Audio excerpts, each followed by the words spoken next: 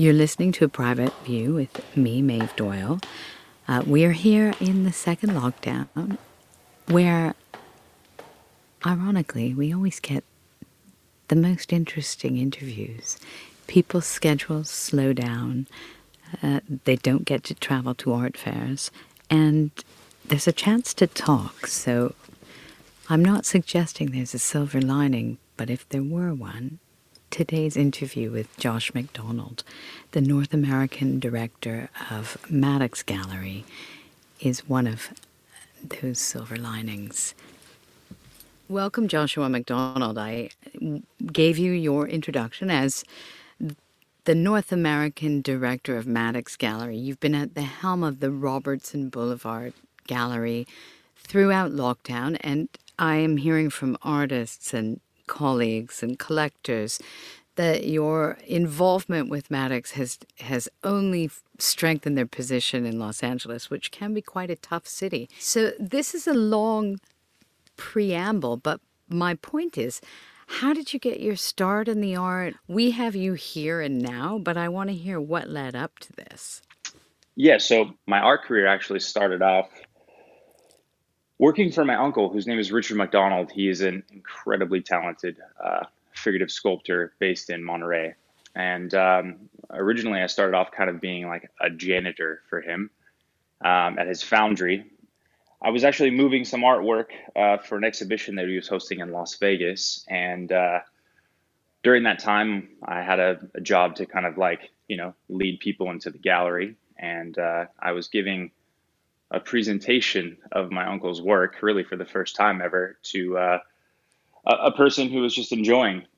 And my uncle had overheard me and said, "Wow, you've got quite a knack and a passion for it. Would you ever consider coming to the galleries and working part-time?"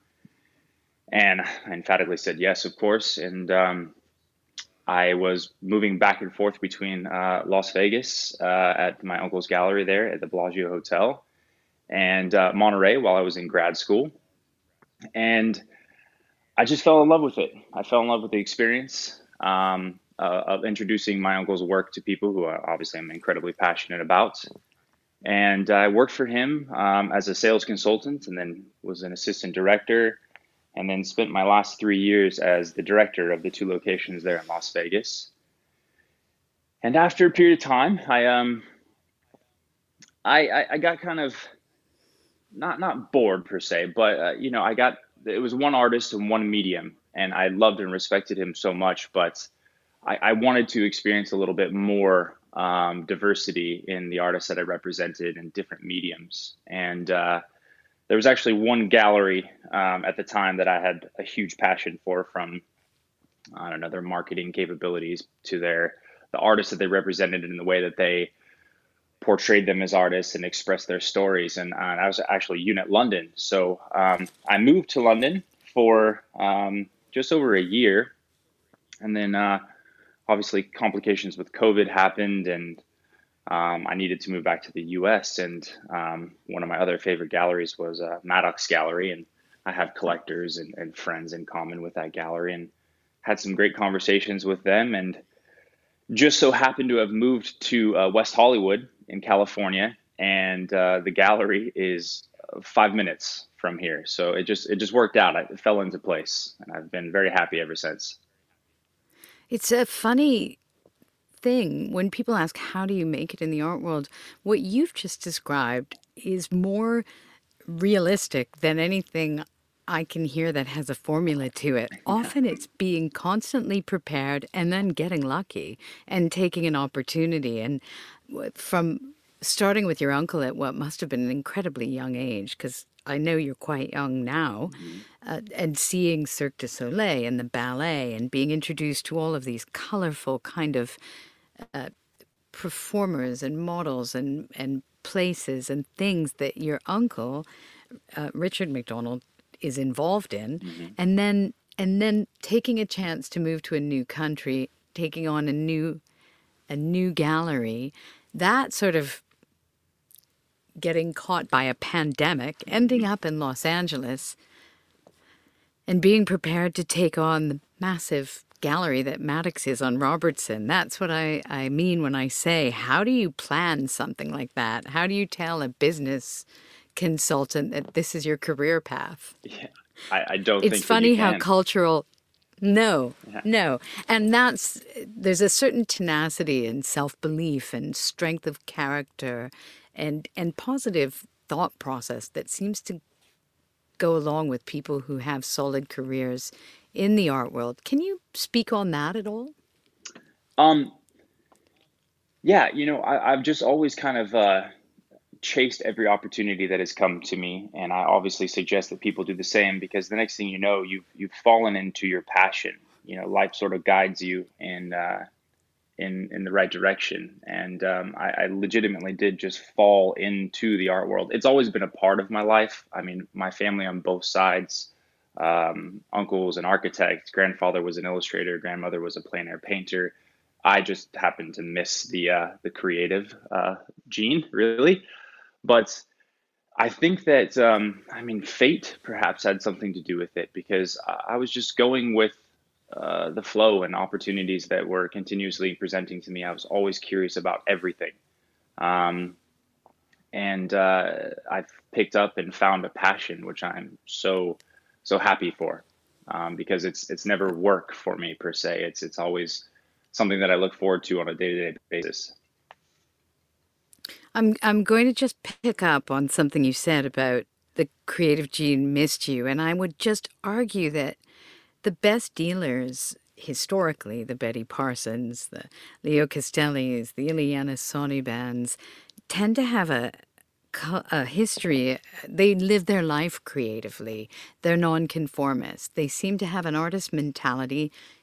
Even Mary Boone, they Mhm. have an artist mentality. They thought about being an artist, but then they realized the true art to their life was bridging the world of the artist with the world of the collector.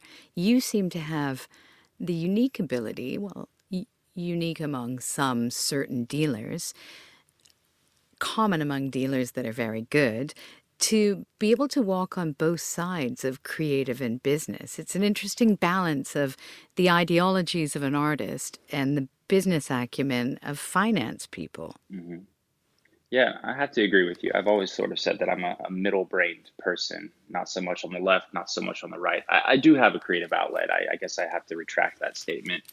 Um, I'm quite good with like spatial intelligence. I quite enjoy curating shows, and so yeah, I suppose so. And I appreciate you even remotely comparing me to the names that you just mentioned. Those are some of obviously my heroes, Leo Castelli being one of them. I just love the way that he was so respectful for the artists. It wasn't about the financial gain. It was about moving art into the future. And I, I read Boom about the contemporary art market and fell in love with Michael Schneerson's book, yeah, yes. fell in love with Leo Castelli and just the way in which he managed and helped artists. It's he's become an icon and a legend to me in my career path. Well, we have that in common. Hmm. He was a true gentleman. Yes. That's absolutely for sure. And American art has a lot to thank him for nurturing the Rauschenbergs and the Yeah. Jim Dines and all the other people that he seemed to have time and patience for. And in a world where time is money, the patience that Leo Castelli gave artists is remarkable. Absolutely. With artists, when I think about the way you navigate the art world and the art market, I first heard about you, and my producer Korish can attest to this, when we were doing a interview with Justin Bauer. And then I heard about you again from Devin Desjardins and Lefty. I even heard about you from someone who went to the same school that I went to in Vancouver, a sculptor named David Spriggs. Artists don't often speak warmly. Well, let me retract that. Mhm. To have that kind of warmth and closeness with artists takes a lot, especially in this post internet generation when they can ostensibly do much of their work on their own. What do you think helps you develop the loyalty? How do you navigate those relationships and work on both sides of it with the artist and with the money people? Yeah. I mean, in one word, it's relationships. What I've heard so often, being a dealer or somebody that helps and assigns artists to galleries, I've heard terrible things. As there's so much attention given to them. They want them, and then they get them on board, and they sort of become backseat, and they're on to the next person. Um, I think that what It's like a I've bad boyfriend. exactly, exactly. Um, what I've done, I suppose differently was really just being myself. I communicate with all the artists who are not just artists to me; they're friends on a regular basis. I probably talk to David Spriggs every other week, just checking in with them. He's such a fantastic artist, a great human being. Um, Devin Desjardins has become like a very close friend of mine here in Los Angeles, and I'm incredibly grateful for that. Incredible human being. Watching him at such a young age, and where he is in his career as a self-taught artist is just mind-boggling to me. Right now, I agree. he's sort of he had this series that he was working on, and he is moving away from that, but keeping the same style. And just seeing that transformation and the growth and the vision is just like it's super exciting. So I mean, I talk to Devin probably on a daily basis, Mm. and Justin Bauer. Justin Bauer was someone that I saw in a PDF, and normally PDFs, they can't move you the same way as they do when you see the work in person. But there was something so captivating about his pieces, the level of energy, the diffraction of the human face, and then I read about him, and I became even more in love. So when I went to visit his studio, he welcomed me into his studio in Santa Ana. I mean, you cannot help but to be just captivated by every single work of art. So yeah, great You artists, know, great he's people. what led me to you. He's what led me to you, Justin Bauer. Oh, really?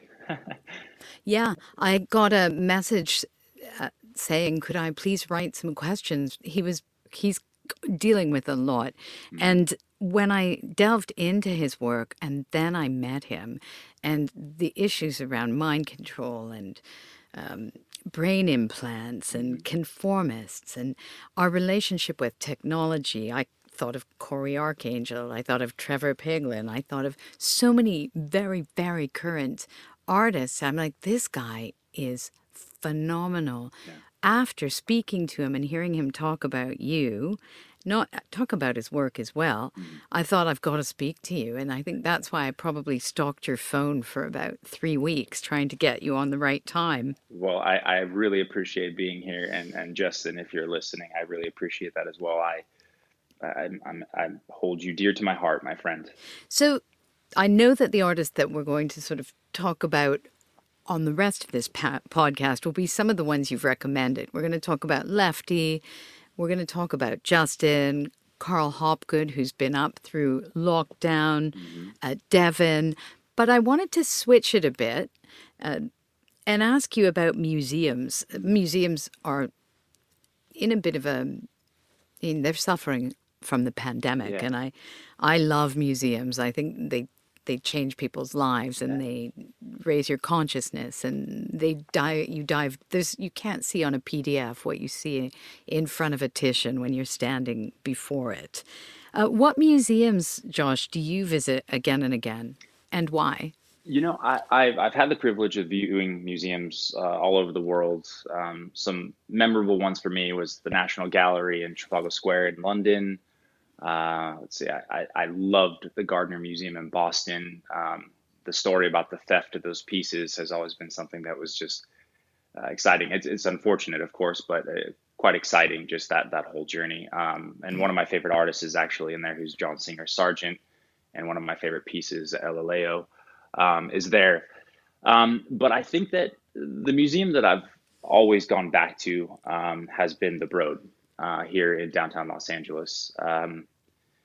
One, you approach the building and it's just this incredible architecturally designed. I think it was by Scofido and Rafindo, I think. I apologize, I'm probably mispronouncing both those names, but it just looks like it's floating above Grand Ave. So that was just the first introduction. Just leaves you kind of in awe. And it was actually the first museum that I saw both Jasper Johns, who I'm a huge fan of, and Mark Bradford. Um, so Another good one. another great one, yeah, absolutely. Mm.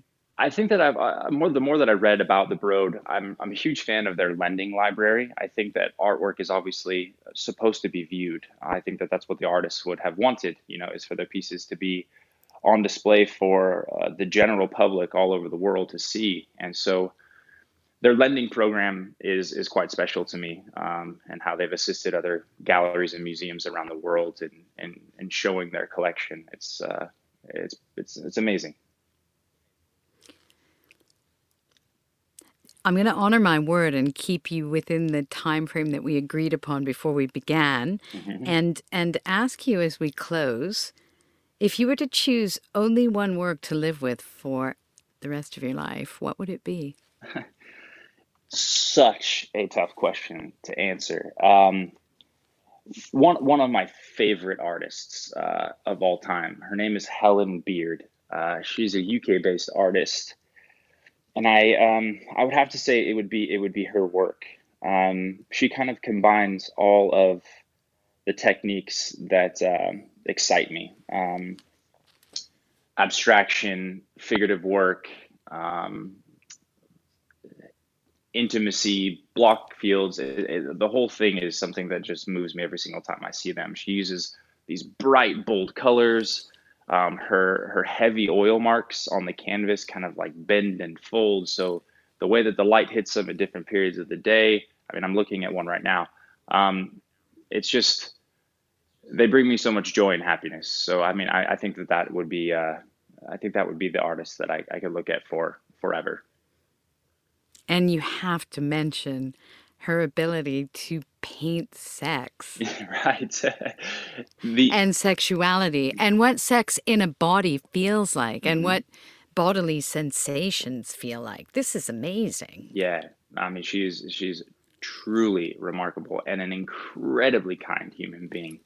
Um, I've had the pleasure of meeting her several occasions, and she's just a spectacular person. I sort of love the shock and awe that people see when they look at the pieces, but then when you give them the backstory and the purpose of her creations, I think that people connect to them much more. Even the subtleties, like I said, the heavy oil marks are they bend and fold, and they're actually supposed to resemble the sensation of a fingerprint and touch. So it gives it this other dimension that the viewer can see and feel. Thank you, Joshua MacDonald, for spending some time with us. Thank I you. hope to speak to you again. In closing, how can people reach you in Los Angeles, and when will you be in London again? As soon as I am able, I'm going to be back in London, one of my favorite cities in the world. So I hope that the second that everything is cleared up, I'll have a plane ticket booked and I'll be out there. Um, Well, let me Obviously, know because I'll have you on the show again. I would love it. I would love it. Yeah, I mean, you can obviously follow Maddox Gallery on social media platform, and you can always reach out to me in email format or info@Maddox Gallery. That totally works as well. Thank you for this 8 a.m. call, Los Angeles time, 4 p.m. England time, and I hope to speak to you again soon. I look forward to it, Maeve. Thank you. Thank you. Thank you for listening to A Private View with Joshua MacDonald, North American Director of Maddox Gallery. We have put a compilation together of the artists that he spoke of, some of the artists that he spoke of during the interview. Have a listen to them now. Thank you, Kura Shedhami, for producing the podcast. We'll be back next week. If you like it, please subscribe. Until then, this is Maeve Doyle saying goodbye from A Private View.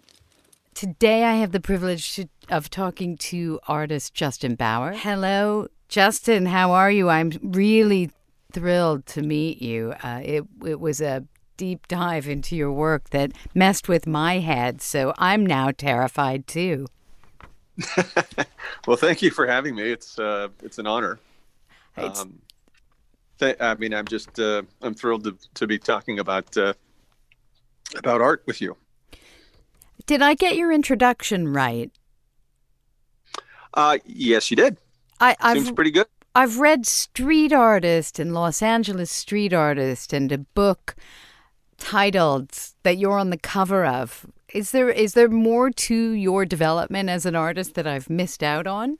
I don't think so. I mean, I wouldn't say I reject the idea that I had any sort of coming up through street art or anything. But for some reason, after my first show with Dace, people liked to put me in that category, which I didn't feel was correct. But I think I've kind of come out as a more, dealing with the figure subjectivity and technology more than it has anything to do with kind of a street art feel. So my intro was perfect, and I just messed it up by asking the question. It's sort of what you're saying.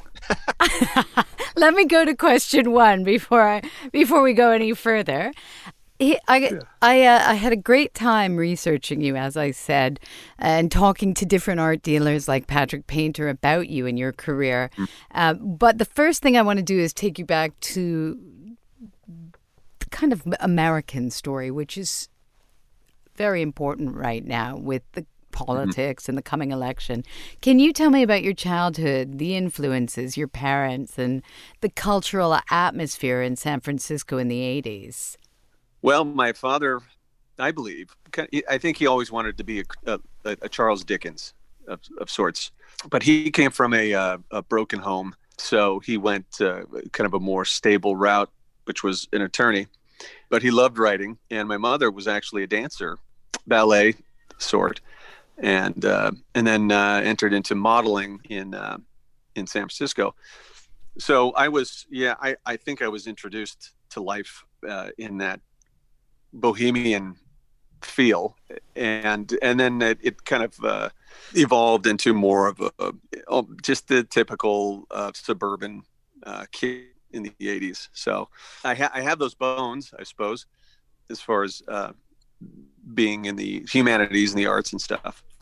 But we moved from San Francisco down to Santa Ana about 5-6 years after I was born. So we kind of took that. I think my parents took that vibe and brought it to the suburbs, and I guess the rest is history. So your mother was a dancer, your father was a lawyer. That's a nice mix, a great balance, and I imagine there was incredible conversations. I think I look at your work and I see detail and a very clear, focused vision. I have to ask, did you grow up with a lot of discipline in your family, or were there more open-minded West Coast values? Actually, a little bit of both. My parents believed in I mean, for instance, we weren't allowed to watch TV during the week. It was so I would find myself late at just drawing for the sake of, if anything. And my dad and mom had my mom was a big dig, as you can imagine. She was a dancer. He paint dancers. And my dad just loved history and art history, and so I would go and endlessly try to basically copy the masters. And so I also was big into sport. My father was actually recruited to play for the Red Sox in baseball, and however, it was during the Vietnam era, and so he was shipped off. And mom was extremely into sports, and of course, the discipline of dance. So I say that it was a mix of discipline and yet creative freedom that I found that actually you're bringing out now. I haven't even really thought about that, but it seems to have infected my work. And I'm certain that the concept of the Vietnam War has somehow penetrated the nature of your work as well. I think I don't remember a lot about it, but I have cousins who married Vietnam vets, and I I can't imagine what it was like having a father that went to Vietnam, a war that really changed the nature of war in America, at least. Mm-hmm. And then having your father's alive? Yes, yeah, both So he came doing home well. from the Vietnam War as well. I can't imagine Mm-hmm. that. I'm sure that was a big Well, story. he was lucky enough because he was a college graduate, so he became an officer on a naval ship. So didn't really, as he says it, he doesn't talk about it a lot, but he didn't see a lot of action, as they say. But it was still, he was still in a war. And I think what I see when I look at your work and I hear that, I'm like, these things in our subconscious do burble up, and I think it sort of makes sense to me. I'm going to go on to the second question because the narrative is creating a nice outline of who you are as a person and why you do make the portraits you make. Your work is instantly recognizable. So, in a sense, what you've just told us helps. But is the character a self-portrait? The character, the face that you draw, a self-portrait or a portrait of an alter ego you've created? Or do you even think in those terms? No, in fact, I don't even think in terms of portrait. They're more avatars or archetypes. I'd go so far as to say they're just armatures for me to hang paint on that have the figure as a starting point. So what I was really interested in abstract expressionism, but then I started off really. I saw the meaning in figurative painting and portraiture. Thank you for today. Goodbye. All righty. I'm hoping you're there. Carl, are you there? Good morning. Good morning. How are you? Hello. How is Los Angeles this morning? I'm well, thank you. It's nice and sunny here in Los Angeles. So we went through some questions when we talked on the phone, and I didn't want to over talk with you too much because there's so much that's quite exciting about what you do. I mean, one of the things that's most exciting for me is you refuse to be categorized as one thing or another, not dissimilar to people like Rashid Johnson. You didn't let your work become about painting or about sculpture or about neon. You seem to take your ideas into whatever medium suits you. Can you discuss that? Well, yeah, I think that initially came from when I was at Goldsmiths, and we didn't have to specialize in any particular area. Like we didn't have to do painting or sculpture. We could basically use whatever medium we wanted, and they sort of encouraged that to express our ideas. And I used to work with Noski DeVille and Steve McQueen in the film department, and there was a lot of crossover. And at the time, people were like, "Well, what do you do?" And it was quite unusual to work in all those different areas, but it's just the way I always sort of worked. I think And one of the things that stands out is that the idea was what was important, not so much the craft that you were working away at, but the concept behind it. yeah, absolutely, and especially some of the medium as well was often sort of very sort of basic. Like I used to use Super 8 film, and we didn't have the video projectors back then in 1994 were like the 3 bulb giant video projectors. And of course now we have these tiny little mini projectors that I use for all my digital taxidermy work. And so in order to get the same sort of like crispness, we would use the Super 8 films and the projections and the loops, and they kept snapping, and we'd have to like re-splice them. But it felt very sort of, it was about the material and the fragility, and that was sort of also what was interesting. But at the same time, it just sort of got to represent your ideas really clearly. So I like that aspect of it. Yeah, there's a quote I read by Adrian Searle about you and medium. Hopgood's work depends as much on the awkwardness of his medium as on the novelty of the spectacle. Yes, and I think that was basically the projectors became the work's life support machine. And I remember when did the show at Carson Schubert. Well, when I had the show at Goldsmiths actually, and I had made plaster casts of my friends' heads, and I had them floating from the ceiling, and I always had the projectors floating, and they were hanging on a series of cables. It was very dangerous. I don't think it would pass any code today. I miss those days. Oh gosh, I know. It was just, and I remember the night before the show, somebody had actually walked into one of my projectors and it had just fallen on the floor and it had smashed into pieces. But I was like, it's okay, we'll just fix it. And we managed to sort of tape it back together and everything was fine. But so I had these massive loops and you walked in and you could just see all these whirring loops. And I think, they did have actually proper machines. When I went to the Tate, I remember seeing these amazing sort of loop machines that they had, but obviously I didn't really have access to that. So I just did the old fashioned loop. So sometimes it was like a 10-foot loop with these cogs just floating in the ceiling. It was very precarious. I think was this at Karsten Schupert's gallery?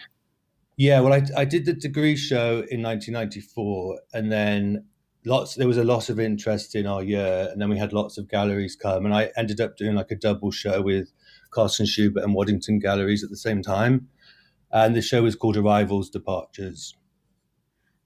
And so was the piece Can Dancers part of that? No, the Can Dancers came at a later date.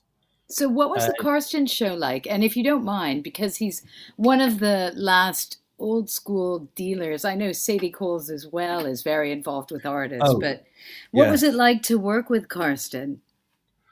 It was very inspiring, and any of my ideas, he'd be like, "Yeah, that sounds great." He was a real sort of just make it happen kind of person. He was really, encouraging and a real mentor for the work. Thank you for joining us this morning at that early hour in Los Angeles. And I look forward to meeting you one day. I hope I can see the show in 2021. Oh, I would love that. Thank you, Carl. Thank you so much. It's been a pleasure. Thank you. Bye-bye. But I'm happy to say my first guest since March is in the studio, and it's Devin Desjardins. Did I say your name properly? Yeah, that's great. Let's hear you say it. Very American version is Desjardins. Desjardins, I like that as well. Desjardins is a French interpretation. It's lovely to have you here. I'm sure that lockdown probably changed some things you were doing in your career. Did you have, and is this your first public appearance since? This is my first time out, yeah. See? This is good. First available time I could get out of Los Angeles, I came straight to London. So I've been here for about a month, had to do the 14-day quarantine, and now I'm starting to be able to kind of run around here. Did you have to do it here? Yeah, so Really? They require a mandatory 14-day kind of isolation to make sure you don't get any symptoms and keep everyone safe. So I tried my best to follow the rules and stay inside, but now I'm a free bird, so and here I am. And you are. And I was told about your work by one of the girls who works at Maddox Gallery. Oh, great. Daisy, I think you know yeah, Daisy. Wonderful girl. And on Sunday, I just reached out to you on Instagram, and here you are. So I think that speaks a lot to the happenstance and happy accidents and willingness of creative collaboration. So this show aims to take a little bit of a deeper dive into what artists are doing. And I think sometimes the pictures need words and sometimes they don't. But I guess what I'm doing is trying to find out what starts someone on the path to be an artist and what semiotics and symbolism they're working with. Yeah. So I'm going to start with what we talked about yesterday, about your background a bit. Let's dive in. Portland, Oregon? Yep, born and raised. The West Coast is an interesting place. I mean, I know Portland, Oregon does a lot of chainsaw It's a very sculpture, chainsaw totem poles. I mean, but it also has a vibrant art scene. Yeah, I think growing up in Portland was a pretty incredible experience just because it is such a unique kind of weird hippie new age society where it's kind of like a mix of these tech nerds and athletic kind of superpowers, and then you get this very vibrant, kind of over-the-top, eclectic, and eccentric art scene. And I kind of having that mix of influences growing up, it really kind of, I think, instilled in me at a young age this need to create and this need to kind of build something from the bottom. Yeah. The West Coast has a great energy to it. I spent a lot of time in Vancouver, and I know the West Coast, I know people roll their eyes, but until you spend time there, you don't realize how special and different it is from anywhere else in the world. And you live in LA now. Yeah, I've been in Los Angeles for the past 4.5, 5 years. So the one thing I'd say when I look at your work is the historical references in my mind are everywhere. Yeah, you were born quite recently. You're in your mid-20s, I'm 26, right? Yeah. And I look at your work and I see the kind of seriousness of Picasso or Paul Klee or Kandinsky's spirituality of color.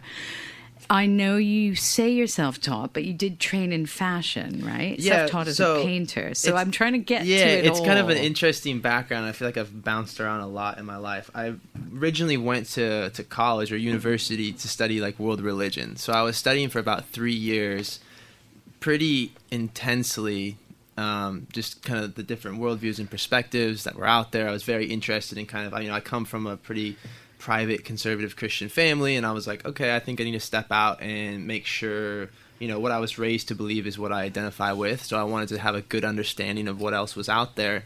And during that time of just kind of diving into, the different worldviews, like I said, I found that I guess a profession in that was not necessarily what I wanted to do, but it was more so an interest of mine. So I still had this innate desire to create, and from there I always found myself interested in fashion, interested in design. And so for the past 5 years leading up into kind of my art career, I was doing kind of a luxury menswear brand with one of my closest friends, and we were diving into the LA fashion scene and cut and sew and starting up factories and hiring sewers and doing that. And I just found such a great passion and great kind of, like I said, interest in just creating something from nothing. And that's kind of where it all started. Yeah.